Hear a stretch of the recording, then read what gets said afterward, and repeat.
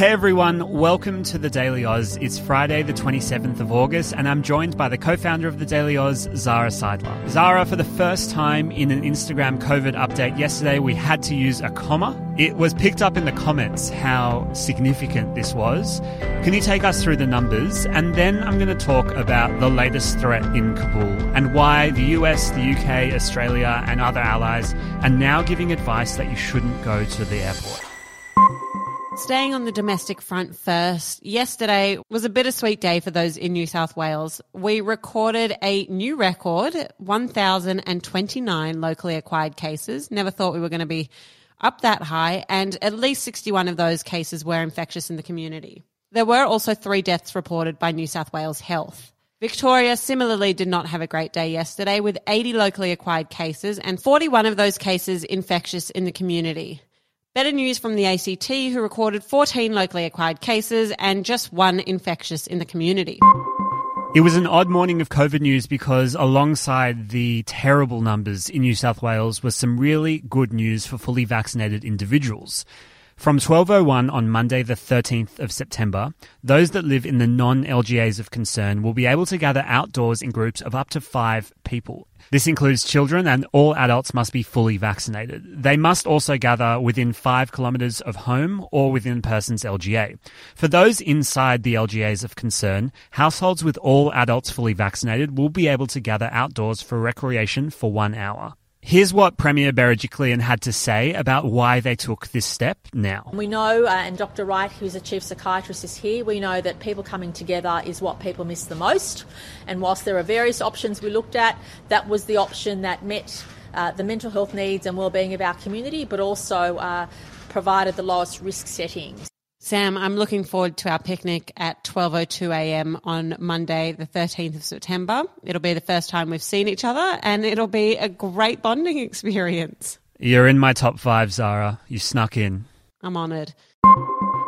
Going overseas now, and yesterday it was reported that 100,000 people in the US are currently in hospital with COVID-19. And that's the highest figure we've seen since January this year. The rise in cases has been attributed simultaneously to the Delta variant and also to those who are unvaccinated, who of course can spread the virus more freely. This is only the second time the US has crossed the 100,000 threshold. The last time it happened was on December 2nd, leading to nearly 2 months of sustained hospitalisations of more than 100,000 people. And for some much-needed Friday good news, starting in September, public school students in the US state of Oregon will have access to free pads and tampons. The products must be in at least 2 bathrooms in any building where education happens, and in all bathrooms by June 2023. This time last week, Australians in Kabul, the capital of Afghanistan, were told to get to the airport as quick as possible to be evacuated. The same advice was being given to Afghans with visas to exit the country. However, a week later, and the advice has totally changed. Now, the advice is to stay away from the airport, putting the safety and also the escape plan for tens of thousands of people still needing to be evacuated into doubt.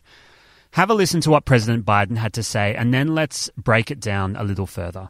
There are real and significant challenges that we also have to take into consideration. The longer we stay, starting with the acute and growing risk of an attack by a terrorist group known as ISIS-K, an ISIS affiliate in Afghanistan, which is a sworn enemy of the Taliban as well. Every day we're on the ground is another day we know that ISIS-K is seeking to target the airport and attack both U.S. and allied forces and innocent civilians. So when we hear about this imminent threat, who is that threat from? Is it from the Taliban or another group?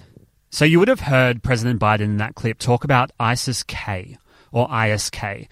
This is a different group to the Taliban. This is a group that's a splinter group of ISIS. They originally started as a Pakistani version of the Taliban, but then they basically became more extreme than the Taliban. Right now, ISIS-K and the Taliban are sworn enemies.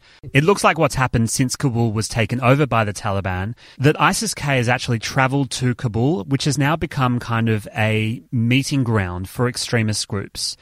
American military and intelligence analysts say that there's really credible threats from this group, including a truck full of bombs, suicide bombers infiltrating crowds at the airport, and even mortar strikes against the airfield and aeroplanes. It's this reason why they're telling people to stay away from the airport immediately. While people are being encouraged not to approach the airport, there is still this evacuation process underway that's being led by the US and the Allies, including Australia. So what happens now with those evacuations? So the big date on everybody's minds is 31st of August, and that's the date that President Biden and the US have set for this evacuation process to finish. Now, as we discussed on yesterday's podcast, other allied countries, including Australia, are putting a bit of pressure on the US to extend that deadline, to give them more time to take people out at a slower pace, which they hope decreases the risk. That advice now has been thrown up in the air a bit because of this ongoing threat from ISIS-K, and it seems to now be a matter of getting people out as quickly as possible.